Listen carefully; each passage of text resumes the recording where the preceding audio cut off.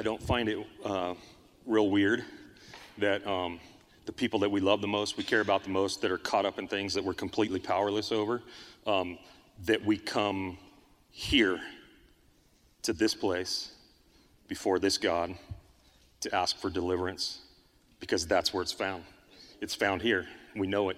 The world doesn't have answers for things like this. God alone has answers for things like this, and I know that many of you are proof of that, and I'm proof of that. I have had my children walk in addictions at different times. I think I have one that still is, and there's nothing I can do about it, and it kills me, and mom's heart and my heart breaks for this kid because there's nothing we can do about it, and it seems hopeless, and it seems over. It seems like the story's written, and then I remember me and who I was, a guy who I thought story was written, beginning and ending with drugs and alcohol, and that's it. And it's simply not true. God did a miracle with me. He's done a miracle with many of you. And we also know here that drugs and alcohol are not the main issue. It's that we're rebels towards God. We are against him. And we will find all kinds of ways to live in a manner that's against him, hiding from him and suppressing the truth. And so I get chills, man. I get touched every time I see people coming in with that desperation for the people that they love and coming here with it, because that is the correct place to come. God is capable. He is able to save to the utmost, even the person that seems the farthest away. And I think we all understand that sitting here today, if we're honest with ourselves and who we were. So anyway, it's always a great encouragement, even though those are heavy things, to see us coming together to the great healer, the great deliverer. So we are still in Peter. We are in 1 Peter. We are in chapter 3, and we're just going to finish up kind of this subject that we've been on, that Peter's been on through chapter 3 of submission. How many of you have enjoyed this study on submission? Has it just tickled you to death? You know what I mean? Because I know that it's something that we love so much. Submitting, coming under people, places, and things that don't even deserve it a lot of the times. And yet this is where Peter has taken us. And so again, the book of Peter in a nutshell, how the Christian is to live or conduct himself in a hostile, oppositional world. That's what we're looking at. So with subjection, when it comes to subjection, we first learned that we are to come under the government and human institutions because God is the one who actually put them in place. Now, of course, we all know that the Bible and other places will tell us where that line is when we do not come under the government, and that is when they start taking away our essentials that God has given us to do, okay? But otherwise, there's all kinds of stuff that they will pass down for society, for our civil good, even things we disagree with and won't like, that we are to submit to at times. So there's submission there. And again, why do we do it? Because the government's good? No, because God's good, and he's the one that put them there. Because God is ultimately in control. The government has a ceiling too, and that ceiling is the Almighty God, and we know that. So there's nothing to fear here when it comes to those human institutions and that government, even when it's run by evil people towards wickedness. Then he moves into our vocation, where we work, how an employer is to conduct himself under or employee is to conduct himself under his employer. So our master, our slave, to submit under them, even the ones that are wicked, even the ones that aren't great employers, you know. And then he moves even more personally into the home. How wives submit and come under their husband. And how a husband is completely outside of himself, understanding towards his wife. And now he's going to turn to finish up this subject of submission to you and me. Us right here. The church, the body of Christ, the saved, the redeemed. How are we to conduct ourselves? How are we supposed to play in this sandbox together well without punching each other and stealing each other's things and calling each other names? How do we do life as Christians inside the church with each other? How do we submit to each other? All right? And that's what we're going to look at today. So there's going to be, again, some more practical things that probably won't tickle the ear too much, but hopefully are hopeful.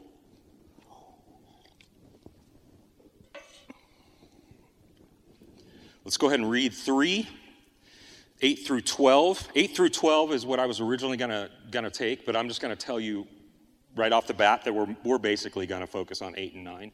I'm really not going to touch on 12, and the reason is 10 through 12, and the reason is I'll go ahead and give it away. It's basically he's quoting from Psalm 34 and just reiterating with that quote what he's saying in 8 and 9. And that's why you're not going to see me get too crazy on 10 through 12, all right? Just for time's sake. Otherwise, we'd be here till 3 in the afternoon. So he says in verse 8, finally, again, he's summing up, he's bringing to a conclusion this topic of submission. All of you, that's us, have unity of mind, sympathy, brotherly love, a tender heart, and a humble mind.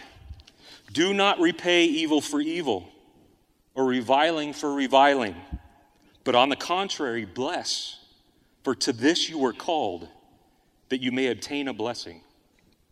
And then the quote, for whoever desires to love life and see good days, let him keep his tongue from evil and his lips from speaking deceit. Let him turn away from evil and do good. Let him seek peace and pursue it, for the eyes of the Lord are on the righteous, and his ears are open to their prayer, but the face of the Lord is against those who do evil.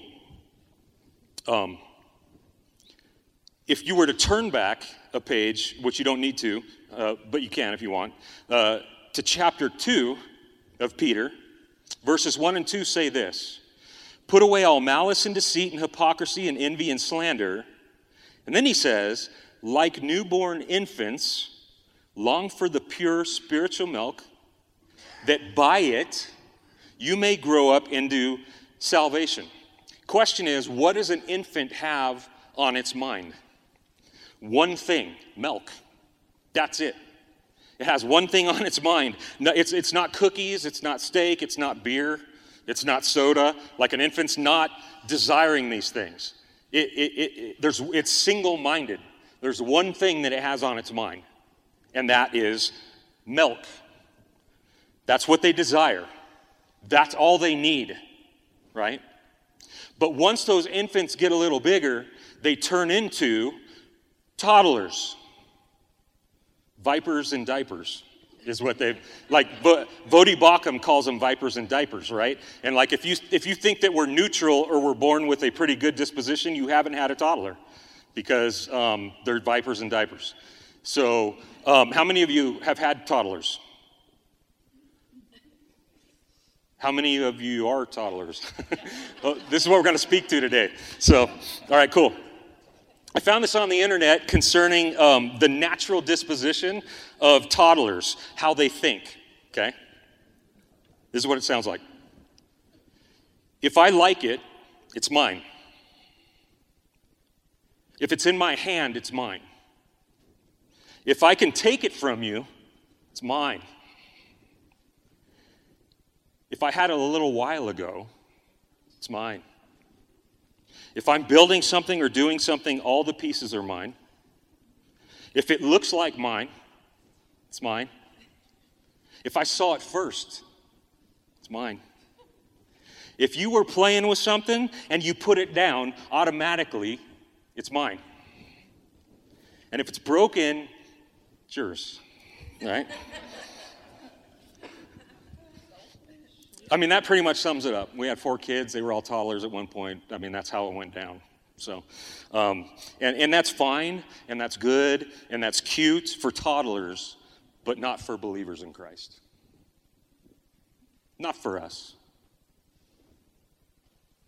For followers of Christ, the big word is not mine, but yours.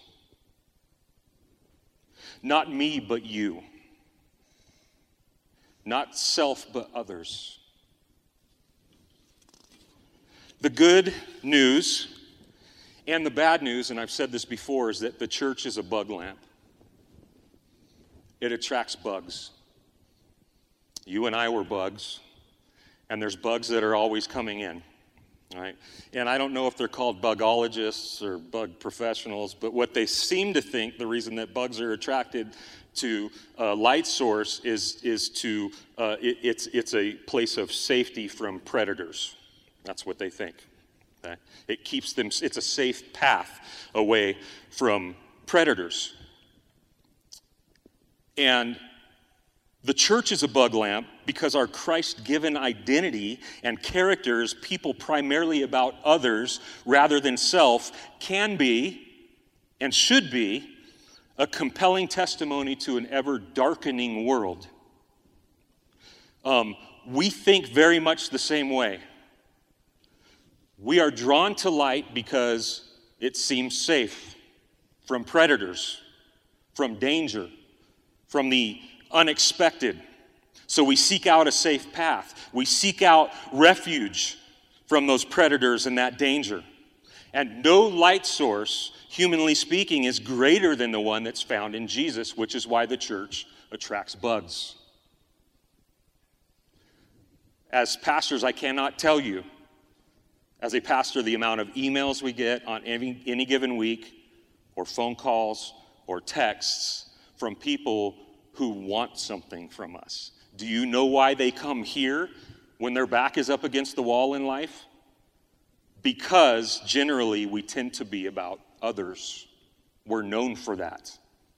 And so a lot of people play off our vulnerability, but they're also playing off of an actual characteristic that exists in the people of God, that we actually care. Peter's going to lay out for us basically what that light is, what illuminates the bug lamp in the church, and why the church is so compelling and attractive. He's going to do it basically in three ways, and I've kind of broken it up this way. I know it's cheap, it's kind of choppy, but I don't know how else to do it. He's basically going to speak to the attitude that the church should have, the response that the church should have, and then the motivation for the attitude and the response. That's basically what we're seeing here in these couple of verses. All concerning our conduct and relationship to each other. And if we were to sum it up, if we were to sum up everything that Peter's saying here and talking about and encouraging us in, we could do it with one word: love. Everything that he's going to speak to here is an attitude, a response, motivated by and for love. It's love. That's the canopy over everything that's being said. In fact, if Jesus, when he did, summed up the law and the fulfillment of the law, he did it in one word, right? Love. It's not a new subject. This is at the crux of what the Christian life is all about. So everything that Peter mentions here, we can find it under the canopy of love. Verse 8, we're going to look at first the attitude of the believer, which he says, finally, all of you have unity of mind, sympathy, brotherly love, a tender heart, and a humble mind. Of course, he starts with finally, meaning that he's coming to a conclusion on this subject of subjection, submission, basically love. Okay? So the first thing he pulls out is unity of mind. Be of one mind. It basically means think the same thing. And I want to ask you, is that even possible? Is that even possible? Because as I look out across this room, it's obvious to me that this is a junk drawer, and I mean that in the most complimentary way to you and me, of different types of people, thinkers, from all walks of life. We as individuals are not the same. We are not the same. If we just took the subject of music, for example, what's good music versus bad music? I would burn you down. I know I would. When it comes to music, it's one of those things that I'm right. I know what good music is and you don't. We could do the same thing with movies. We could do the same thing with food or restaurants or style and on and on and on. We would not be of one mind if we sat around having those conversations. We would be extremely different. Even if we moved into the realm of Christian things, Bible things, we would not be of one mind on everything. If you were to talk about the rapture, and when it goes down, we're not all going to think the same way. I can tell you that right now. And some of you are like, really? There's other views other than mine? There are. There are other views than yours. Yes. And they even go way back into church history. They reach way back there. All right? The work of the Holy Spirit. Cessation. Do we live with the Spirit ceasing now to do miraculous things? Or is he still doing miraculous things among us? We probably wouldn't all agree on that. How often should you take communion? We're all going to have different opinions. I mean, you could go on and on. Hymns or choruses, you can go on and on and on. We're different thinkers. We have different opinions on these things. Typically, we tend to think that like-mindedness can only be achieved if somebody agrees with us on everything. If you agree with me, then we're like-minded. But that's not unity. That's called uniformity. They're two totally different things. Right? So how is it even possible what Peter is saying? How can we even accomplish what Peter is saying? Well, the word that he uses here for unity of mind is the word homophron, which means harmonious, harmony. In a musical sense, harmony is the use of simultaneous tones working together in an orderly arrangement to achieve a pleasant, unified sound or effect, an outcome. In a biblical sense, harmony assumes differences among people who are brought together in unity under one master composer. Think of an orchestra. You've got all kinds of people that are different people, individuals from all walks of life, coming into a place with different instruments that make different sounds, with different music tastes and different backgrounds and different influences. And they're going to sit down and they're kind of try to do something together. How do they do it? Because they all sit in seats that are the same height, looking up to a master composer who puts everything in its place so that they're not playing against each other, but with each other. And for us, that master composer is Jesus. Jesus Christ is our commonality. He is our point of harmony. And if we know this and we understand that without Jesus Christ, if you removed him and who he is to us from this room right now, you and I have no business hanging out together. There is probably no reason why we would spend any time together, any of us. But because Jesus Christ is my master composer and your master composer, I want to be around you. Not only that, I'm drawn to you because of him. And because of that, there's harmony that's able to be achieved. We see this in analogies even like 1 Corinthians chapter 12, and then again in 14, right? When Paul likens the body of Christ to a human body. Knowing that we're all individual members that are not the same. My finger is not my toe. My tongue is not my stomach. We're made up of these individual components, but together, it matters what one does, right? Together, we're all working towards function, towards life. And it's the same thing with the body of Christ. So this is really what Peter is talking about here, is to be like-minded in the sense of harmony. I want to play my instrument in a way that complements your instrument. And I want you to do the same thing back. Why? For mutual blessing and encouragement in the building up of the body into the fullness of Christ, which we'll get to that as we move through this. So I am compelled to have you because of the master composer in my life. I need you.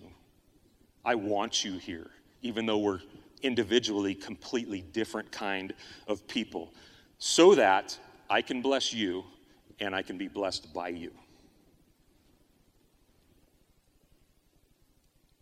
The second thing that he says here says have unity of mind, number one. Number two, sympathy, which literally means to feel the same thing. So first he says think the same thing, and now he says feel the same thing. If I truly love someone, I will feel what they feel. I will mourn when they mourn. I will rejoice when they rejoice, Romans 12. Because love does not comprehend a passive response to an active emotion within those that we love. Sympathy is that which connects the disconnected party to the affected party. And Peter says that we should have it for each other. And I do believe that it's not something that we can avoid at all with those that we love, unless we just completely avoid the one who needs it. I think that's the only way that we can possibly avoid having sympathy for each other. I hate to admit it, but I'm going to. I will see people from this perspective during worship services while I'm preaching. I have seen people over the years come in late, sit in the back, and weep the whole time, and then leave. But my thought towards that person, when I recognized that they were there and that something was terribly wrong and broken, is if they come up and seek me out afterward, that's fair game. But I'm not going to go seek them out. And the reason that I don't want to go seek them out is because I don't want to sympathize with them. I know that I will. I know that I will get caught up in that heavy thing that they are experiencing. And sometimes I feel like I just can't handle it. And sometimes because of my selfishness, I just don't want to do it. I feel like that's the only way that we can avoid this sympathy that Peter's talking about with each other, is if we actually just avoid each other, which is a real thing going on in the church. A lot of people found during COVID, when everything went on a hiatus and church went on hiatus, and we've talked about this before, that you can actually get the best part of church that you want from your house without the parts of church that you don't want, right? So you can still get good preaching through your television. You can still get good Christian music through your radio and worship. You can still pray. You can still get all those things, but without the relationships. Without the difficulties that come from me being up in your grill and you being up in mine, and loving each other and sympathizing with each other and feeling what each other feels and walking through life that is oftentimes unforgiving with each other. It's just easier for us to not be around people so that we don't have to feel what they feel. And God has not called us to that. In fact, God did not do that. But he came in the form of his son, one of us, to feel what we feel, to experience what we experience, to identify in every way with our brokenness and our helplessness and our griefs and our fears. That's an amazing thing to think about. Jesus showed us this first. He sympathizes.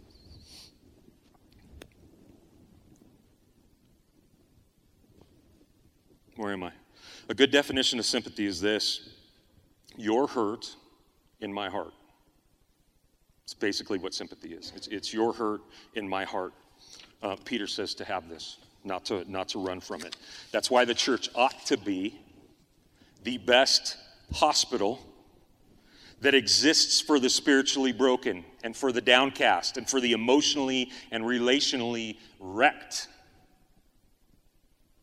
Again, I think this is why we come here when we have friends that we love and family that we love that are in heavy places, and we desperately bring them before the Lord. We know that this is that place, and it should be that place. The church should be that place, because we can look at each other in those spaces and genuinely say, I'm with you in this.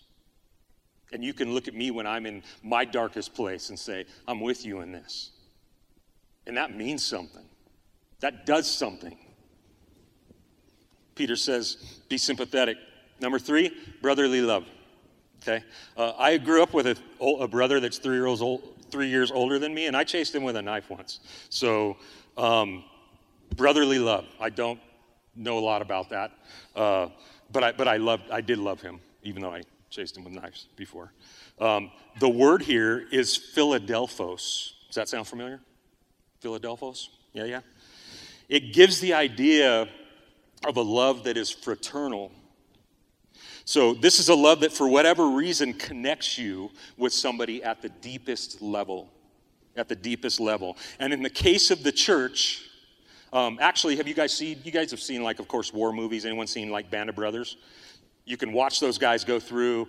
They're interviewing the real deal guys that are still alive at the beginning or end of each episode, and they're talking. It's called Band of Brothers for a reason. It was a fraternity of love. They were bound together in this fraternity by something very deep and something very common that they all went through together, right?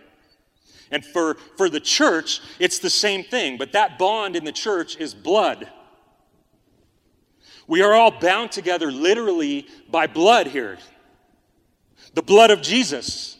We are all recipients of the same blood donor. We are all made alive by the same blood donor. We are all born again through the forgiveness of sins to a living hope through the same blood transfusion. And if we fail to recognize the shared rebirth emphasis that its implications, we will fail to acknowledge and value each other with a brotherly love. This is why I can go anywhere on the globe at any time, and if I meet a fellow Christian, it's on. Me and that person have always known each other, and we're always going to know each other because of that deep bond that we have in Christ. There was a dude the other night, I was invited out to see a guy that came into town, and I don't get to see him very often. He's a brother in Christ, and I love him. And he brought with him another brother in Christ that was a pastor from somewhere else. I'd never met him. I didn't know anything about him. And immediately I'm calling him brother, and he's calling me brother, and we mean it because we're bound together in blood. There's a fraternity that's happening. And because that's a reality and it's a truth, we ought to live and act and respond with that brotherly love. Right? All right, moving on. Keep it rolling. Peter says, have brotherly love. Number 4, he says, have a tender heart. I'm not good at this one. You can just ask my wife. I'm not a very soft guy. I am not a very tender guy. And it's funny because this phrase in the Greek, the words that are translated over, literally means like your intestines. That inner place or from the gut is what it's saying. The words used here for a tender heart literally means have good bowels. Isn't that awesome? Put that on your fridge. Have good bowels, you know? The human race has always had this common understanding that the deepest emotions we can feel are from the heart or from the gut. We still talk as if that's true, do we not? We say, what is your gut saying? Or we'll ask ourselves, what is my gut saying, right? Or we'll say things like, from the bottom of my heart. Every time I get up to preach, there's this maelstrom of stress and anxiety that goes on inside of me because this is the last thing I ever would have chose for myself is to stand in front of people, okay? And so for whatever reason, God did it. But every time it's a battle for me to come up here and stand in front of you. There's this thing that goes on, and guess where it goes on? There's butterflies that fly. Where do they fly? In my stomach. They go on here in the deepest place. At kind of the core, the base level, the deepest level of where I'm at.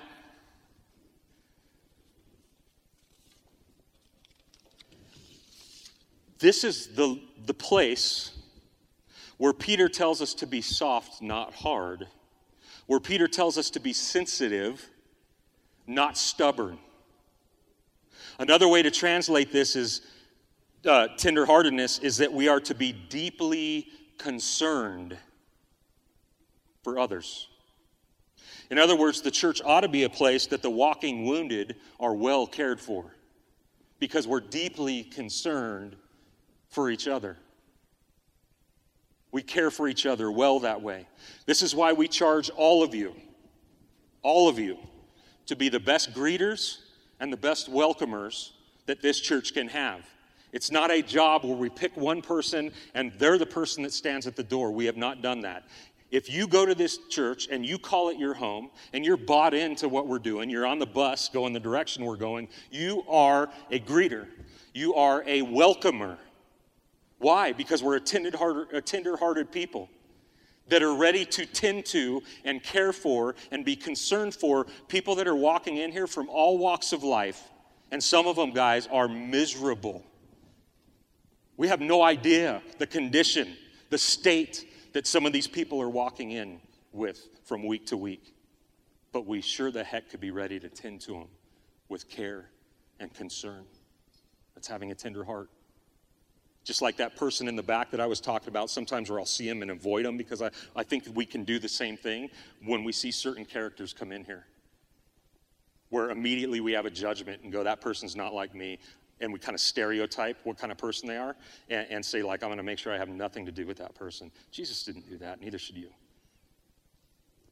It's not about whether people are like us or not. It's about us having a tender heart, a heart of compassion for each other. Because there's life in that. All right? So be tenderhearted. And again, I'm not preaching at you. I know it sounds like it. I'm not good at this. I'm with you. I just have to stand up here so you can see me. Otherwise, I'd sit there with you. He goes on to say, number 5, as far as attitudes that we should have a humble mind. Have a humble mind. Not very good at this one either. And I kind of think, like, why do we have to be told this? Like, this is something that we're told over and over again in the Bible. It's kind of assumed. Well, we have to be told it because humble or lowly people have always been viewed humanistically as weak, as soft, as cowardly. It's not one of those attributes that the world promotes. It actually promotes the opposite. It's the opposite of being self-confident, which is what the world tells us to be and have. A dude named F.B. Meyer said this: I used to think that God's gifts were on shelves, one above the other. And the taller that you grew in Christian maturity, the more easily you could take the best gifts in the highest places. But I have now come to realize that God's greatest gifts are on shelves, one below the other. And that it's not a matter of growing taller, but a matter of stooping lower to find them. See, the lower we come before God and others, the higher we ascend in our resemblance to our Lord. He had a life that was marked by humility. He did the unexpected. His actions were the unexpected, and his responses were the unexpected because there was a humility that nobody could understand, even though he had the power to be completely authoritative. Humility is a key to loving well. And so again, in each of these attitudes, Peter encourages us to possess and walk in these, which are true marks of the Christ follower, because they are true marks of the one that we follow.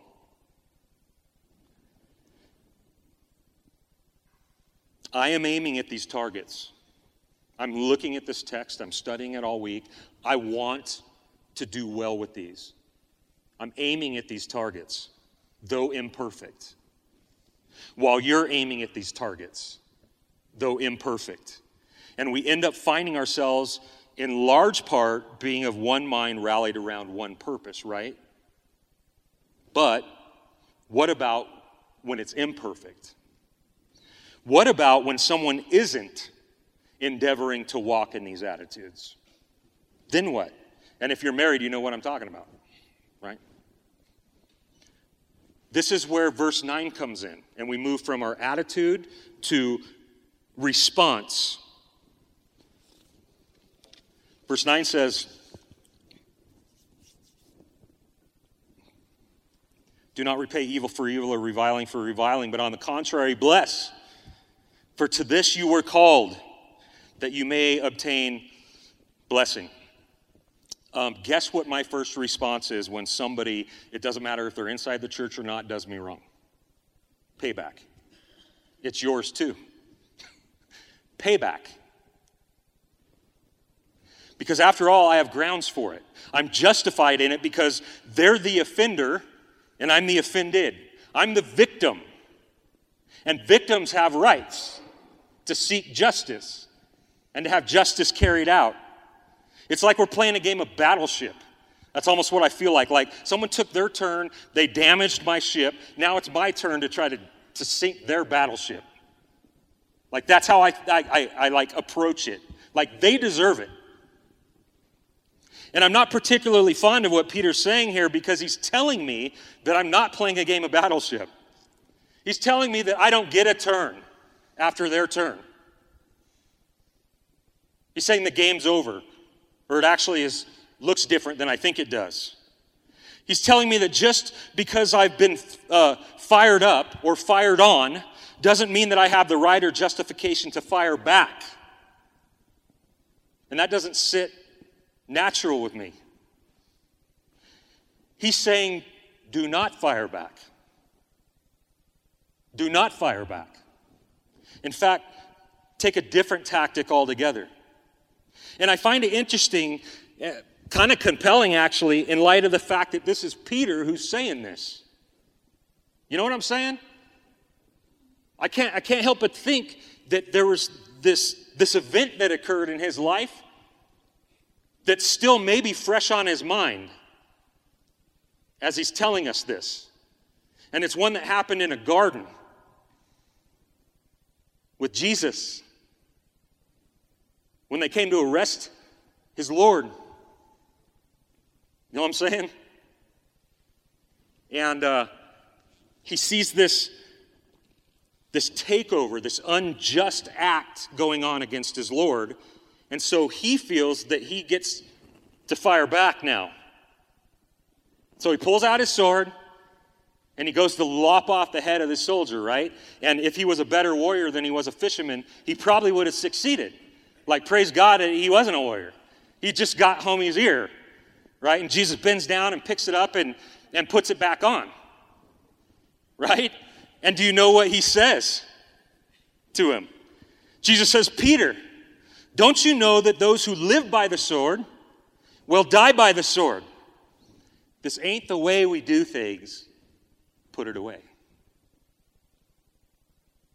See, Peter was taught firsthand by the master teacher how to respond and how to not respond. It doesn't matter here whether Peter's talking about those inside or outside the church, which I believe primarily at this point in the discourse, he's talking about those inside the church. We're talking about one another. I believe he is going to transition back out of this again as you continue through 3. But right here, I think he's talking about us and us, because let's face it, even though we're forgiven, we're still filthy towards each other sometimes. We're still just nasty towards each other. We don't act like we're brothers and sisters. We don't lead with love.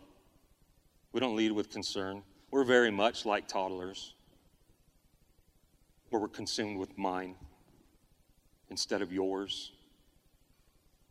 That's what Peter's speaking to here. But what he's saying is our response to such things, when someone wrongs us, when someone does us wrong, when someone falls short, when someone steps over a line or, changes lanes, as Christ followers, it's not to fight back, it's to bless back. The right response is to bless back, not pay back. And what a ridiculous notion that is. What a foreign concept that is, unless you've been on the receiving end of it. Does anyone know what I'm saying?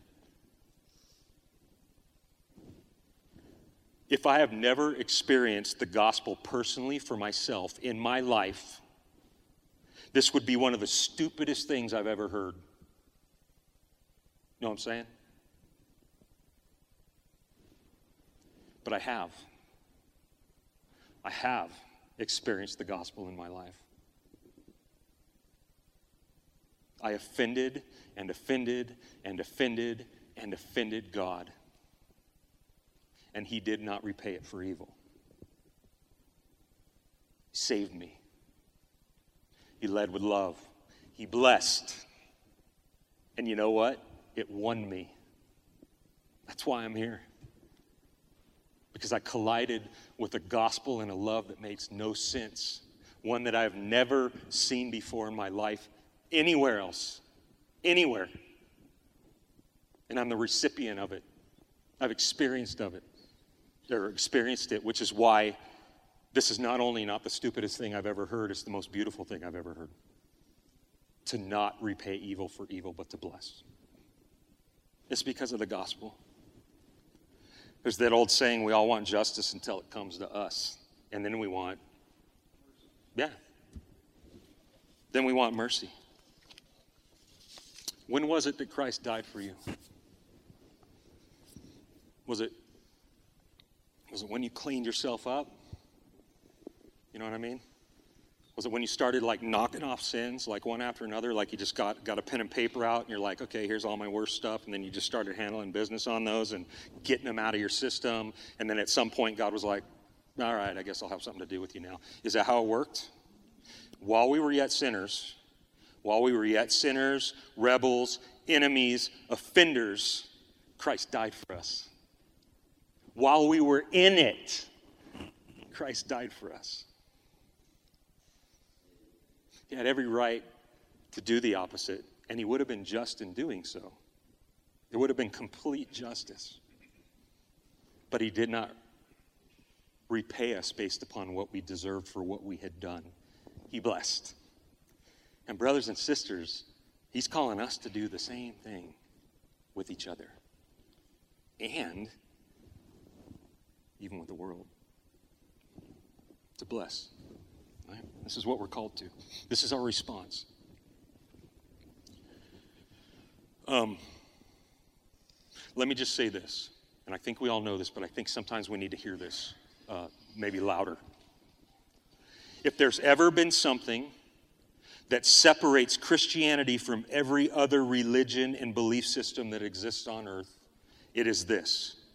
We love our enemies. I know that hurts, and I know that's a hard one. This is what makes you and I truly a peculiar people among the nations of this earth. We love our enemies. And we do it because our Lord showed us how to do it. Our response to wrongdoing against us is one of our greatest testifying factors to who and what we believe in. It's a big deal. It makes the light really bright in the bug lamp, how we do not repay evil for evil in here. That's the way the world does it. They want to see something else, and we have that something else. All right, and it is that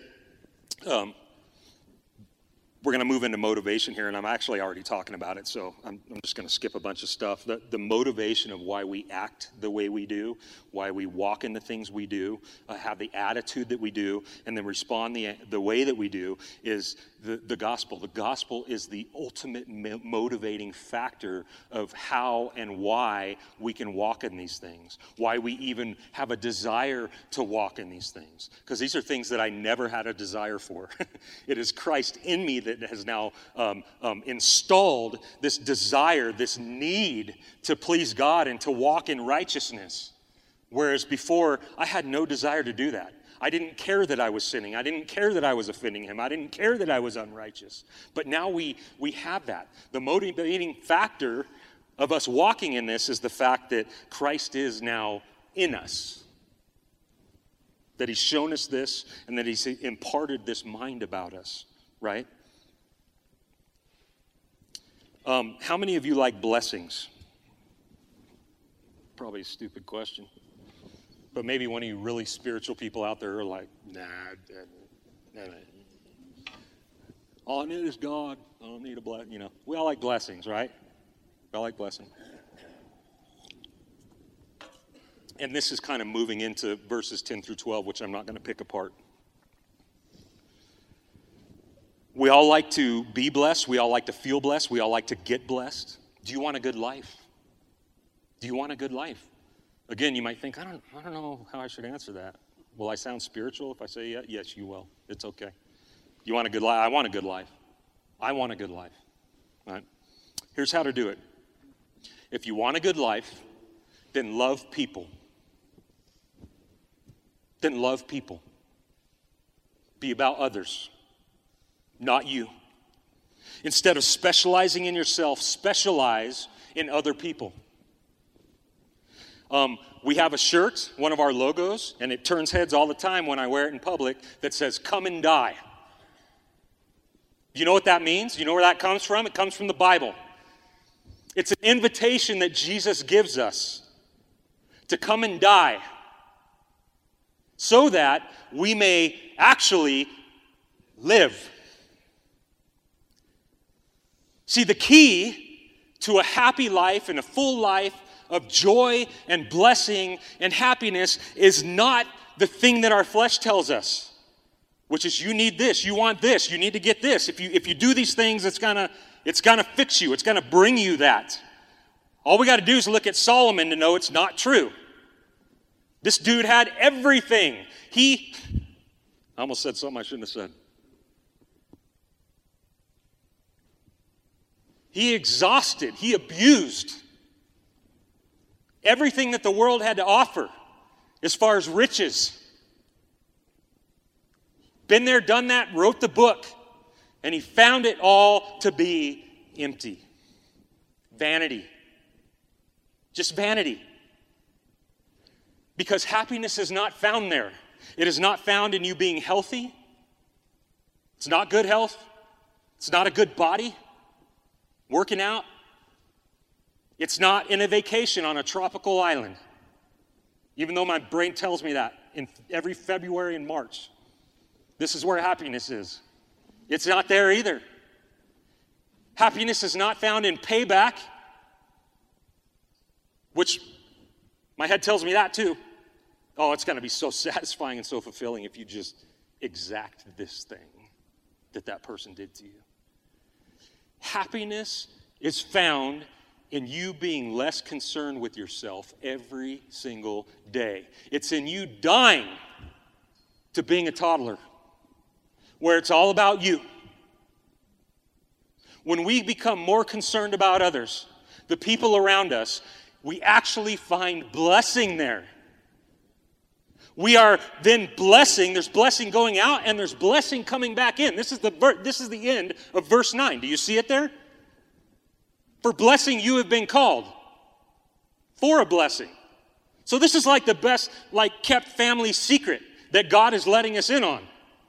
Like, I'm going to bless you through my son. I'm going to bring you into a relationship with me. And I'm doing that. I'm calling you. I'm bringing you in so that you can be a blessing to others. And then you're actually going to achieve and accumulate and experience more blessing from doing that. That's what 9 is saying. That's what verse 9 is saying. We have been called by blessing to bless others to get more blessing. And so the key is others. Blessing is found there.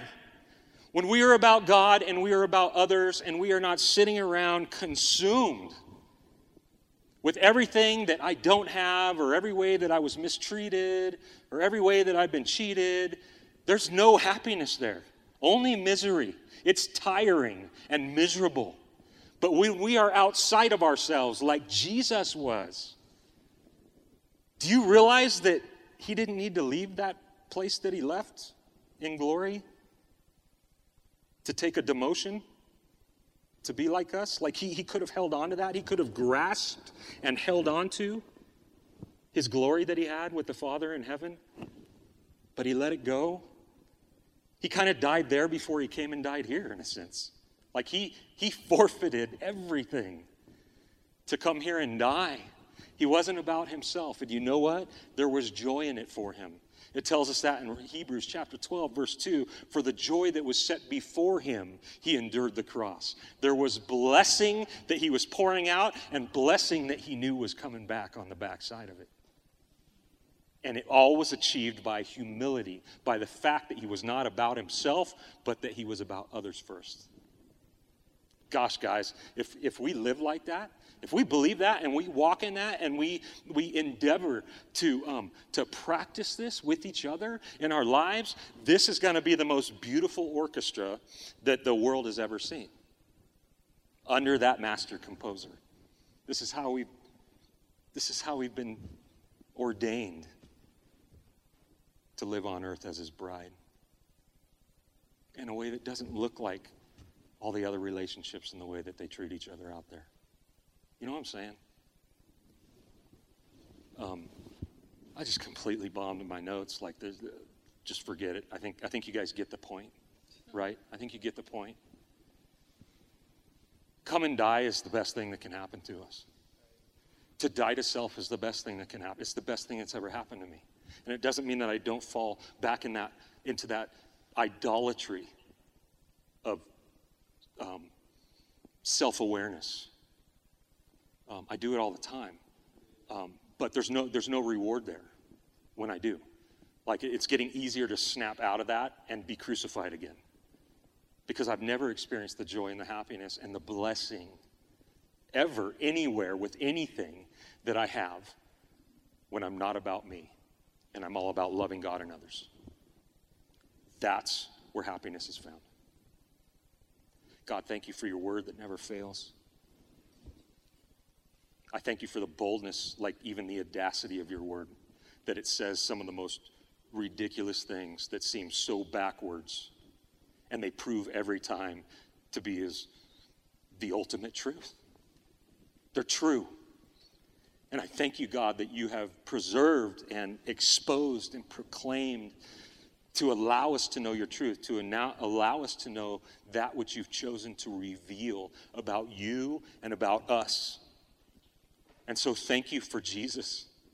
Thank you for our great master composer, that even though we're such different people individually, has brought us all together to participate in the same song that's being played. I pray that the one that comes out of this church, God, this small church that's basically invisible on the map, would be just a beautiful symphony because of the way that we love each other. And we ask this to your glory in Jesus' name. Amen.